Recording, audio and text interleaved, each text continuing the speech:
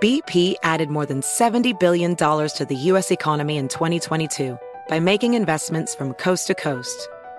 Investments like building charging hubs for fleets of electric buses in California and starting up new infrastructure in the Gulf of Mexico. It's and, not or. See what doing both means for energy nationwide at bp.com/investing in America. Farm to store in days, not weeks. That's 80 Acres Farms. Did you know most salads travel over 2,000 miles to reach your plate? But not 80 Acres Farms. Their crisp salad greens and herbs are food less traveled. They stay fresher for longer in your fridge. My salad lasts all week long, which means less food waste and easy meal planning. Oh, and did I mention there's zero need to wash these greens? Because 80 Acres Farms uses zero pesticides. Visit 80acresfarms.com to learn more and find their salads and salad kits at your local Harris Teeter. Residents at Brightview Senior Living Communities enjoy enhanced possibilities, independence, and choice.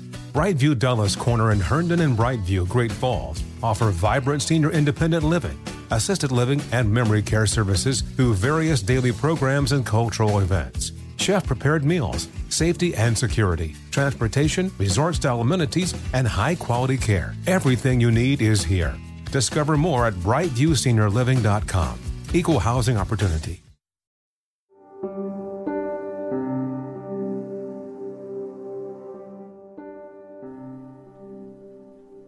Hi all, this is Let's Talk About Myths, baby. I sing that weird every time. I'm Liv, a giant myth nerd who likes to talk into your ears. Before I say anything else, I just want to say a huge thank you to everyone who reached out after the last episode. I was worried about throwing in the politics at the end, and especially worried because it's a very different thing to talk about the real world and the bullshit we have to deal with than it is the magic of the mythological and historical patriarchy. Our own, more so now than ever, is terrifying. But so many of you said such nice things, and I'm so glad you all appreciated it, and it seems like, by and large, we're all very much on the same side. So, thank you. To any of you bothered by my including politics, I'm going to try not to do it too often, but you should know from how I speak about the treatment of women in these myths that I am a hardcore liberal feminist, and when there is something happening in the current world that needs to be addressed, I'll do it. Because, especially in this case, I would feel like I wasn't doing my part if I didn't use the small platform I have to express important issues. Do with that information what you will. Now, back to the order of the day.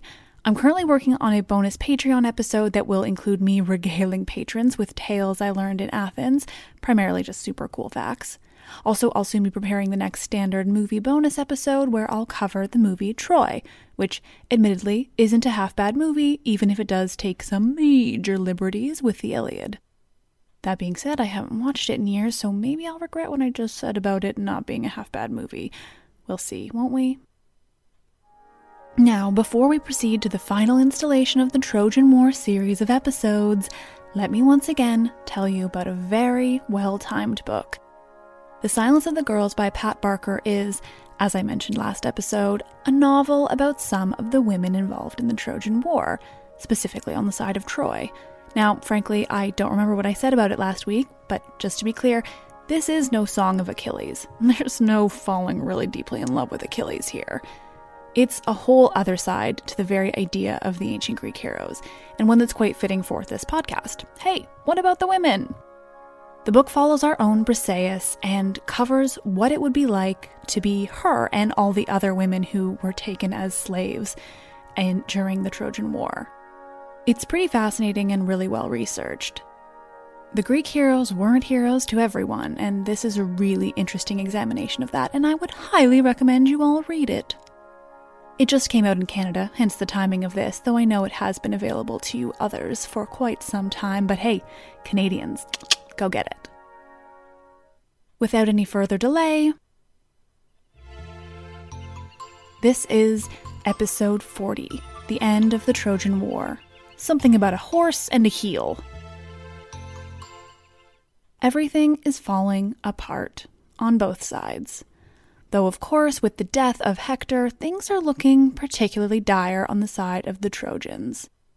But for the Greeks, they're still mourning Patroclus, and Achilles has really taken everything to a whole new level with his performance in the preceding days. He killed every person in sight before killing the greatest hero the Trojans had, and desecrating his body for as long as he could. You'll recall that when Achilles finally returns Hector's body to Troy, his father and mother and wife and child, Achilles calls a truce. He would allow the Trojans to take the time they need to mourn their prince and to perform all the necessary funereal rites for him to be laid to rest as he should be. Thankfully, the Greeks had also had a chance to do the same for Patroclus, and so Achilles was willing to do it here.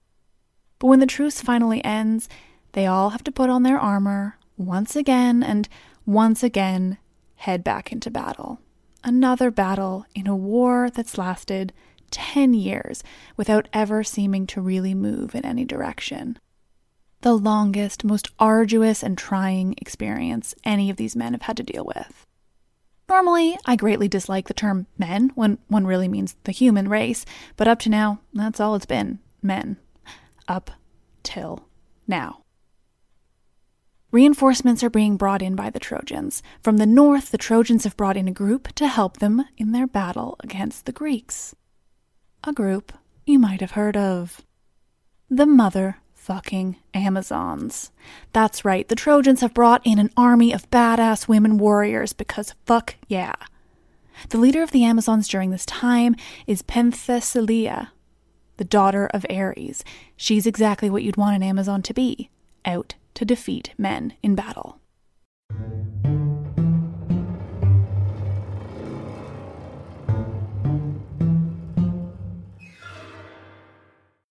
Penthesilea is helping Troy because she sought refuge there and had been received.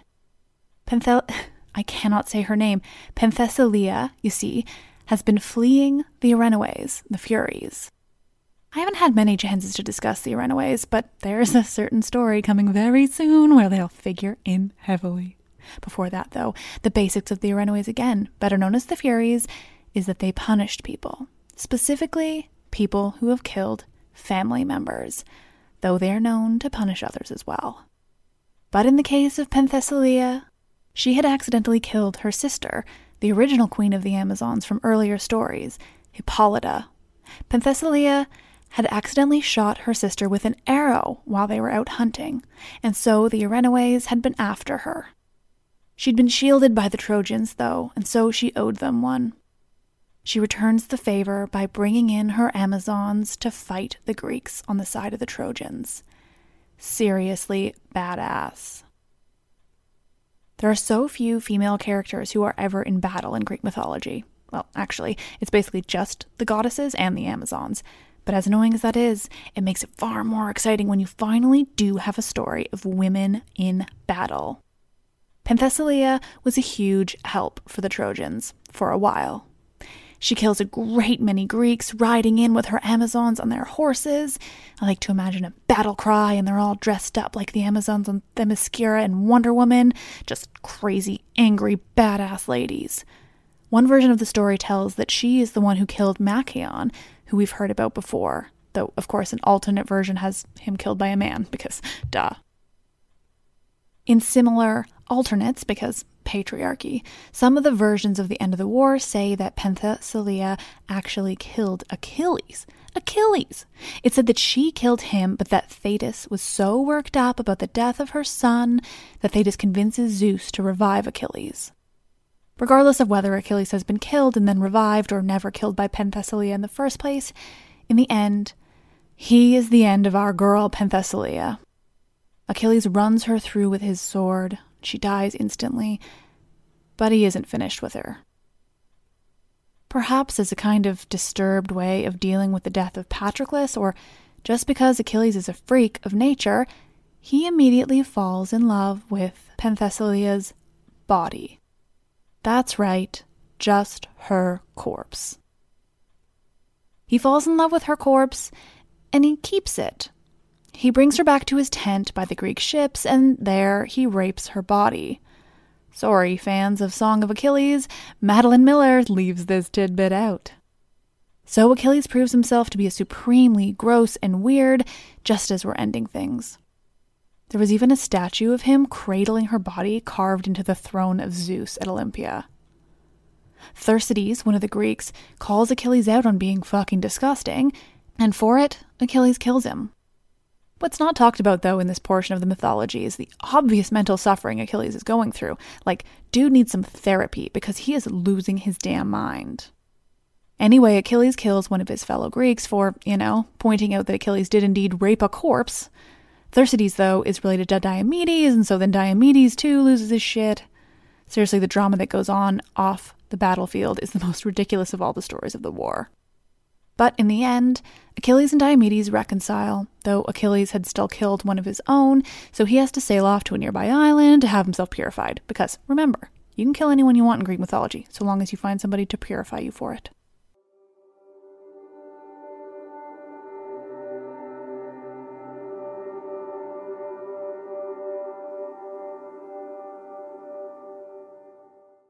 Another who comes to the aid of the Trojans against the Greeks is Memnon, who comes from Ethiopia. He's a giant of a man, the son of Eos, a titan, who wears armor specially made for him by Hephaestus, so a formidable guy to go up against. The Trojans are pulling out all the stops in the absence of Hector. Memnon faces Achilles, both sons of goddesses. Thetis and Eos plead with Zeus to save their sons, and Zeus does as he did at the end of Hector's life. He holds up a scale, and he puts a portion of death for each man on either side. Memnon sinks toward the earth, and Achilles kills him, the last man that Achilles would ever kill. At this point, the Trojans are really panicking.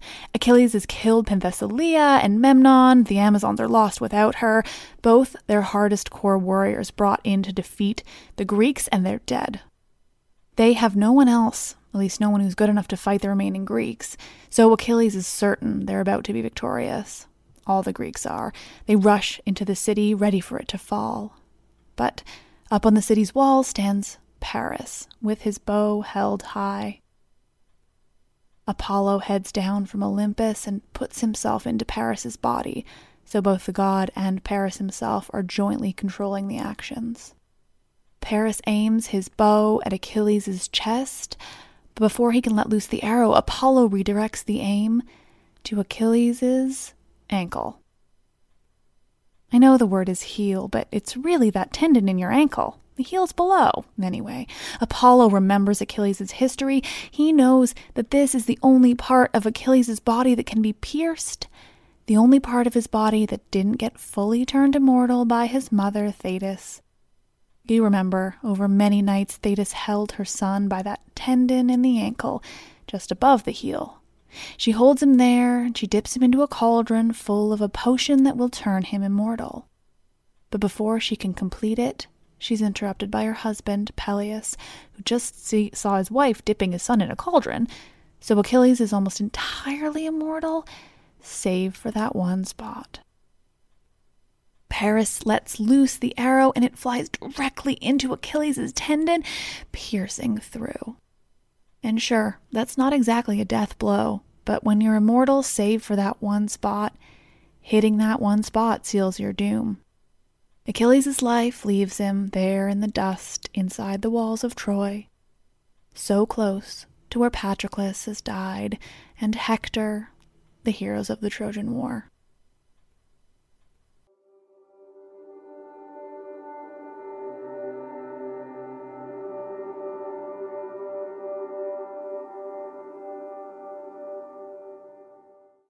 A fight immediately erupts over the body of Achilles. The Greeks want him so they can take him back to their camp, pay their respects, and perform the necessary funerary rites so that he may pass safely into the underworld and not be left to roam as an aimless spirit forever. And the Trojans want his armor. Not only is it particularly good armor, handmade by Hephaestus himself, but it's Achilles' armor. Glaucus, on the Trojan side, goes for him first, but he's stopped by Ajax. There's a whole fracas over it, but in the end, Ajax kills Glaucus and safely retrieves Achilles' body and brings it to the camp. The Greeks do what they need to do. They mourn over him, and Thetis and the Muses cry and cry. And eventually he's cremated as he should be, and his ashes are put in an urn alongside his beloved Patroclus, where they'll stay together forever. And everyone just conveniently forgets that time that Achilles fucked a dead woman's corpse for absolutely no reason.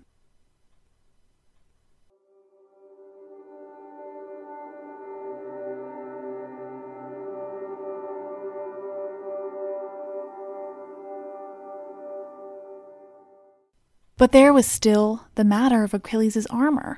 The Greeks want it too. It's all the things I mentioned before, and so once they have Achilles back, Odysseus and Ajax fight over it. They are, after all, Greece's most successful remaining heroes. They'd done the most damage to the Trojans after Achilles himself.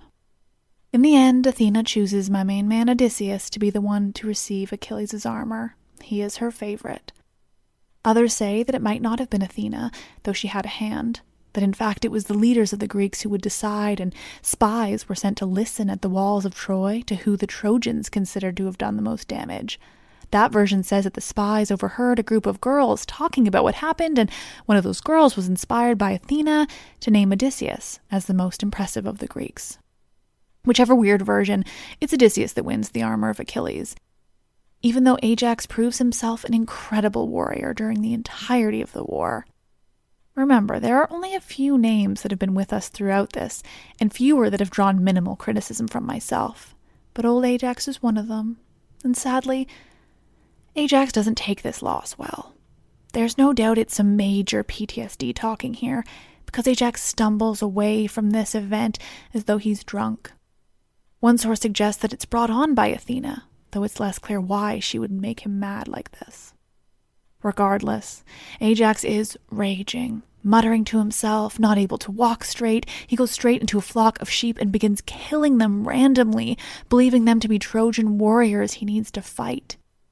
Finally, he comes to, realizing what he's just done, and in a world where there's no help for such obvious PTSD, instead, Ajax, one of the greatest heroes of the Trojan War, this large man who did so many great things in the endless, endless war, makes his way to an empty beach and digs the hilt of his sword deep into the sand and falls forward, impaling himself on his own sword. And thus the phrase, "fall on your sword," is born, and another death that's actually pretty depressing. Ajax was pretty cool. Also, I hear that that's the name of a cleaning product in some places because he was so strong and powerful, and man, how clever. It isn't available in Canada, and that's a damn shame.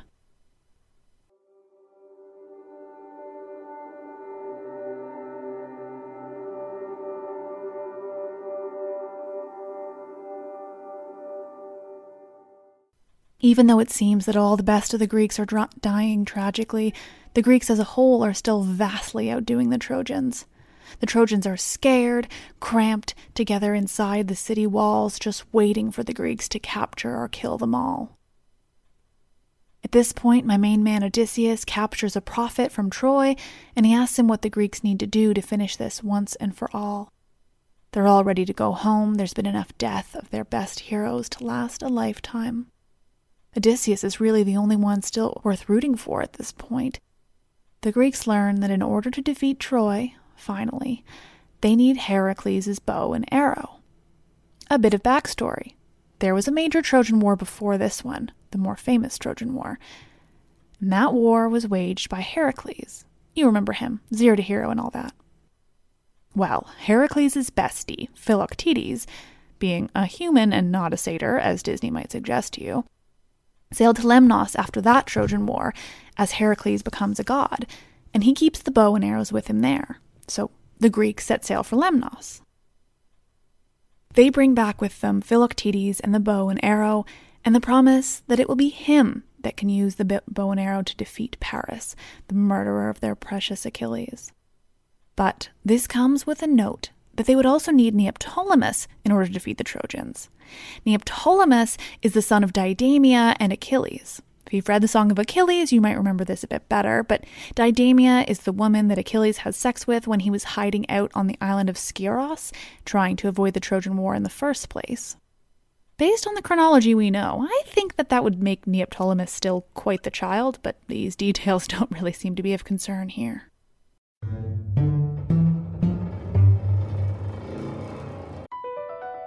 BP added more than $70 billion to the U.S. economy last year by making investments from coast to coast. Investments like building charging hubs for fleets of electric buses in California and starting up new infrastructure in the Gulf of Mexico. It's and, not or. See what doing both means for energy nationwide at bp.com/investing in America. Farm to store in days, not weeks. That's 80 Acres Farms. Did you know most salads travel over 2,000 miles to reach your plate? But not 80 Acres Farms. Their crisp salad greens and herbs are food less traveled. They stay fresher for longer in your fridge. My salad lasts all week long, which means less food waste and easy meal planning. Oh, and did I mention there's zero need to wash these greens? Because 80 Acres Farms uses zero pesticides. Visit 80acresfarms.com to learn more and find their salads and salad kits at your local Harris Teeter.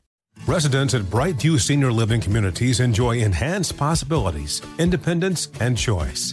Brightview Dulles Corner in Herndon and Brightview, Great Falls, offer vibrant senior independent living, assisted living, and memory care services through various daily programs and cultural events. Chef-prepared meals, safety and security, transportation, resort-style amenities, and high-quality care. Everything you need is here. Discover more at brightviewseniorliving.com. Equal housing opportunity.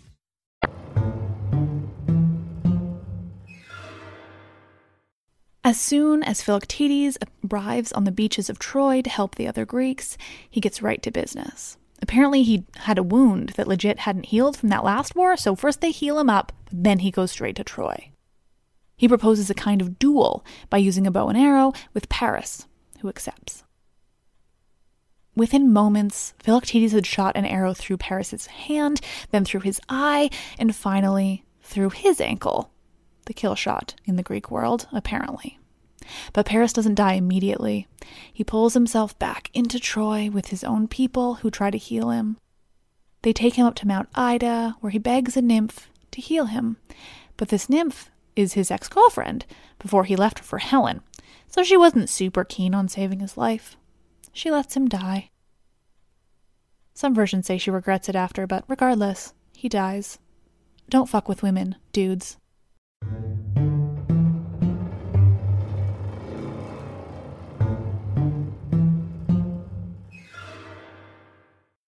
With Paris dead, of course the immediate next step is to marry Helen off to another Trojan. Because what is a woman without a man, I ask you?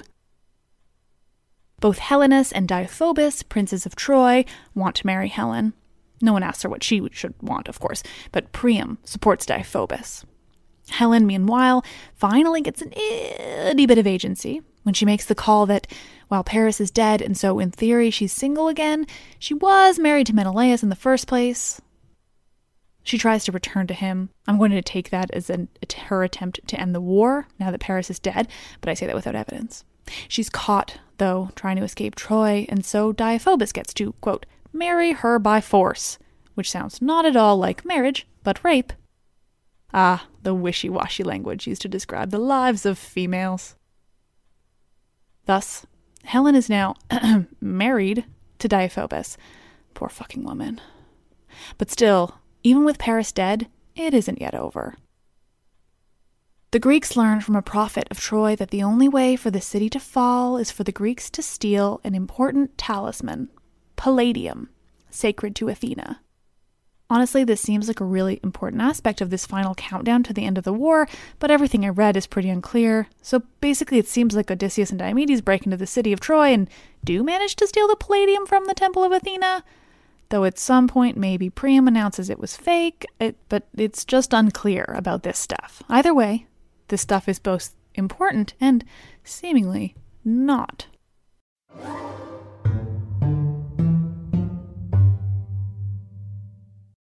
The next and final plan to finally defeat the Trojans forever comes from Athena, of course, and to Odysseus.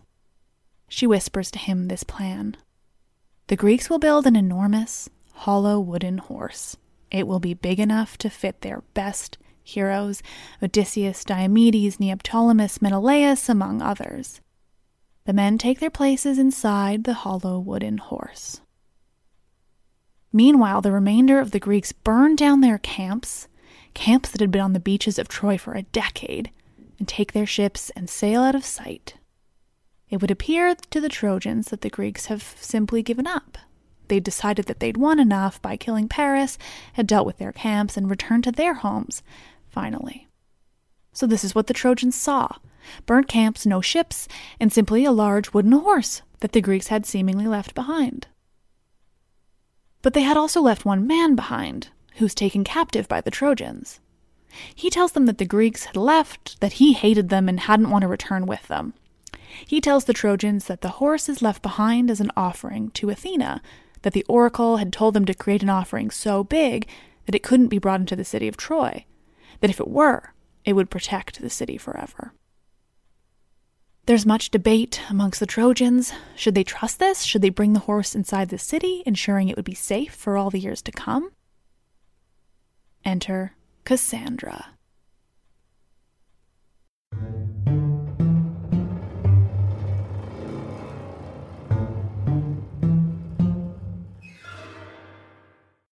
Cassandra is the daughter of Priam and Hecuba, a princess of Troy. She's beautiful and brilliant, but those around her believe her to also be insane. Mentally ill, I should say, but they certainly consider her crazy. The truth, though, is that she's simply different. Cassandra has the gift of foresight, but the curse that all her predictions will not be believed. She tried to warn her family about the return of her brother Paris, that it would spell the end of Troy, but did anyone listen to her? So now, with the wooden horse at the doorstep of the Trojans, it's Cassandra that tells them not to trust it, not to bring it inside the walls of the city. She's assumed to be crazy once again, and the Trojans simply laugh off her fears. But Cassandra isn't alone in distrusting the wooden horse left behind by the Greeks. Laocoon, which up until now I just Googled it, I've always pronounced Laocoon, is a priest of Apollo watching this all go down with his 2 young sons. Laocoon was so suspicious of the wooden horse in their midst that he throws a spear at it. The spear sticks in the side of the horse, and a hollow sound echoes from within. But still the Trojans don't suspect anything is amiss with this enormous wooden horse left behind by the Greeks. In an instant, 2 gigantic snakes slither out from the sea. They go straight for Laocoon and his 2 sons, coiling themselves around their bodies, and before anyone can try to help or even express shock at this random occurrence of snakes emerging from the sea and attacking people, Laocoon and his 2 sons are crushed to death. And thus, the basis for one of the most incredible sculptures from ancient Greece. Just unreal. I think it's in the Vatican Museum. I saw it first when I was probably 16 and truly haven't stopped thinking about it since. Between Cassandra's vehement warnings and Laocoon's distrust and immediate death, one would think that the Trojans might take this time to reconsider their options of the wooden horse. But alas,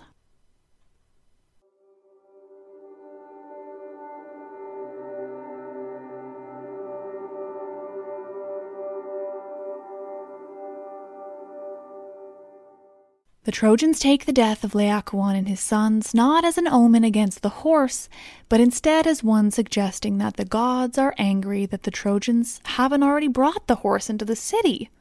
Ah, interpreting the gods, am I right? So the Trojans, having just witnessed this straight-up terrifying death, immediately bring the horse into their city. They leave it in the city square overnight. But not everyone is as trusting. Helen and Deiphobus have questions about this mysterious horse, and so they walk around it, slowly inspecting it closely. Helen, clearly showing that it's the women who know what's up, call out to each of the Greek warriors. She makes her voice sound like that of their wives, who the fuck knows how, and calls the names of Odysseus, Diomedes, Menelaus, everyone. But inside, they're being directed by my main man Odysseus, and he is fucking smart and awesome, and he makes sure that the Greeks don't fall for Helen's ruse. They stay inside, quiet as can be. They aren't wearing armor, even, for fear that it would make a sound and give them away. Finally, they give up and leave the horse alone. The entire city celebrates the apparent win of this decade-long war, and they let their guard down. getting all drunk and eating too much. Helen, though, still suspects that it is in fact the Greek warriors hiding inside the horse.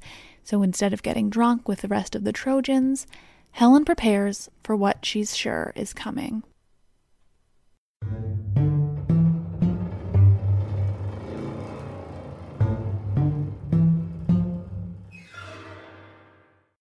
In the quiet of the night, the Greeks sneak out from the hollow wooden horse and begin spreading across the city of Troy.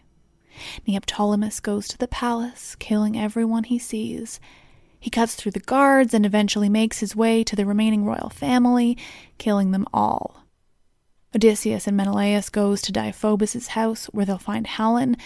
Menelaus, up till now, has been preparing to kill Helen for what she'd done. But when he finds her, he manages to sneak a peek of a boob, and so he changes his mind. Because, dudes. So instead he takes her back to his ship. And with this removal of Helen, the Greeks begin to deal with the other women of Troy. Most are captured to be enslaved and raped, but for those who are more important, there are worse things in store.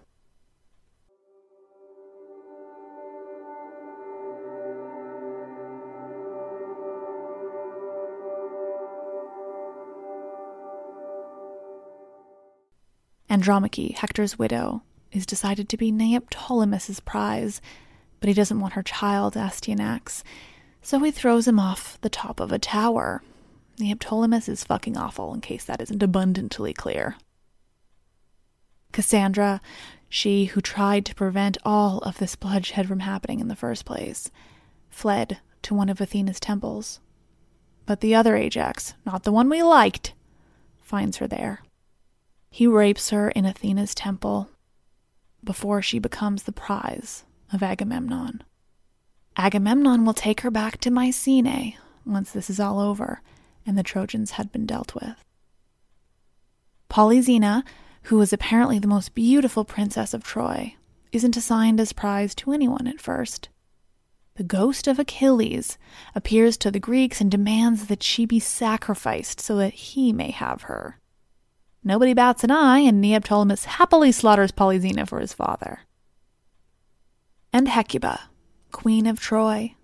Well, Hecuba is the subject of a little play called The Trojan Women. We'll get there.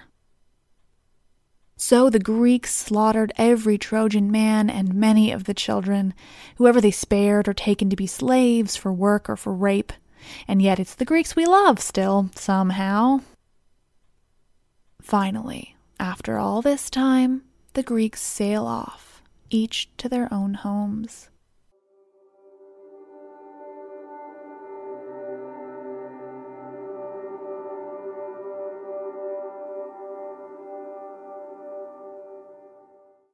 Notably, Agamemnon makes his way with Cassandra to return to his wife and children in Mycenae.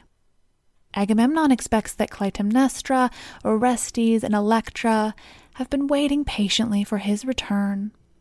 He expects that they've all gotten over the death of Iphigenia by now. You remember, his daughter who he sacrificed so that the wind would bring the Greeks to Troy. Agamemnon expects a warm welcome. And Odysseus expects that he'll be back home in Ithaca in no time. He misses Penelope and his son Telemachus, who has grown up without him. My main man Odysseus, you remember, actually loves his wife a lot. He's one of the few where there's actual descriptions of Penelope and that he loves her. He is, for the most part, a good dude. But unfortunately, it's going to take a while for old Odysseus to make it home. Oh, and Aeneas. You remember Aeneas, one of the best warriors of the Trojans had. Aeneas listens to Laocoon, unlike everyone but Cassandra. And that very night, when the Trojans are about to drag the horse into the city, Aeneas snuck away, carrying his injured father on his back. Still carrying his father, Aeneas travels all the way to... well, we'll get there.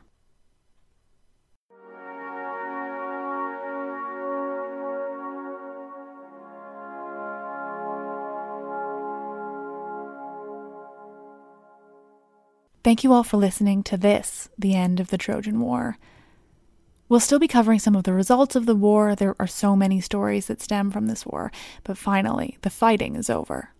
New characters are coming along, and some of my all-time favorite Greek myths. Needless to say, I'm excited. Now, there's one thing I've thought about as we do this war. Trojan condoms. How could I not, you might ask? Well, my question is this. If a city was famously infiltrated, famously bad things you didn't want got in without your knowledge, is that a name you'd want to give to condoms? I just feel like that's the opposite of what you want in a condom. Anyway, things I think about. Now, for this final episode, I consulted one of my usual texts, The Greek Myths by Robin Waterfield, but also The Greek Myths by Robert Graves. Clever titles were not these men's fortes. Regardless, there's an interesting note in the Graves telling of this story. They're actually very different versions, and I kind of had to meld them all together in a comprehensible way. When it comes to Penthesilea, the badass Amazon woman that, sadly, has only a short role in this story, it's possible that she originally was actually included in the Iliad. The Amazon's inclusion in the war is depicted in a great many statues and friezes of the ancient world. It seems that their involvement was pretty widely accepted. That and Achilles' supremely gross and weird reaction to Penthesilea's death, Graves notes, is very Homeric. He suggests that she might have been originally included in passages in the Iliad, but was a victim of Pisistratus' editors. Now, Pisistratus is a name that is familiar to me from my studies, but, nothing from university lasts forever. So when I read that note in the Graves, I did a little digging. This dude is interesting. Sure, he's one of the more famous Greek tyrants, so I probably should have remembered him without Googling, but I didn't, okay? Also, just an FYI, at that time, being the 6th century BCE, tyrant is a term they used for their rulers. It didn't yet have the connotation that we give it now. Not all tyrants of ancient were, tyrannical. Some were just chill rulers who did their thing. Pisistratus, interestingly, was the founder of the Pan-Atheniac Games, which is something I read so much while in Athens, all while trying to master the pronunciation of the word. I probably failed. After that, he worked to attempt the first definitive collection of Homer, hence where his editors come in. So he worked to put together all the stories from Homer that had been passed down for another 200 or so years before he came along, and to put them all into what we know of as the Iliad and the Odyssey. Fucking fascinating, just so cool. Anyway, maybe he had some extra patriarchal editors who couldn't have a woman in there threatening Achilles, so they removed Penthesilea entirely. But again, that's all speculation based on one note from Robert Graves, so don't hold me to it, but it is cool to speculate. Again, thank you all for listening. You're all the best. I would always appreciate if you would rate and review this podcast on iTunes, particularly if you liked it. If you didn't and you just want to bitch at me, just send me an email if you have to. Just don't put it out there. Why do you do that? Anyway, thank you all for dealing with this 12-episode run of the Trojan War. We're getting to the real interesting stuff now. The war was crazy, but everything after is crazier. Thank you all again. I'm Liv. I fucking love this shit.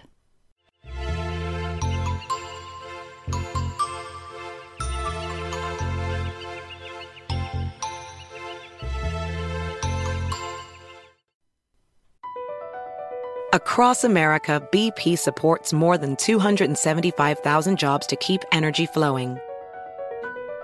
Jobs like building grid-scale solar energy in Ohio and producing gas with fewer operational emissions in Texas.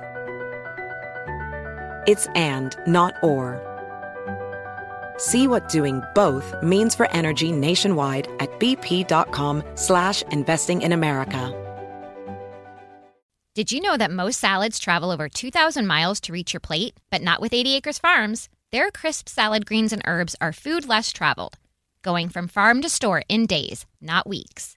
They stay fresher for longer in your fridge. My salad lasts all week long, which means less food waste and easy meal planning. Oh, and did I mention there's no need to wash these greens? Because 80 Acres Farms uses 0 pesticides. Visit 80acresfarms.com to learn more and find their salads and salad kits at your local Harris Teeter. Residents at Brightview Senior Living Communities enjoy enhanced possibilities, independence, and choice. Brightview Dulles Corner in Herndon and Brightview, Great Falls, offer vibrant senior independent living, assisted living, and memory care services through various daily programs and cultural events. Chef-prepared meals, safety and security, transportation, resort-style amenities, and high-quality care. Everything you need is here. Discover more at brightviewseniorliving.com. Equal housing opportunity.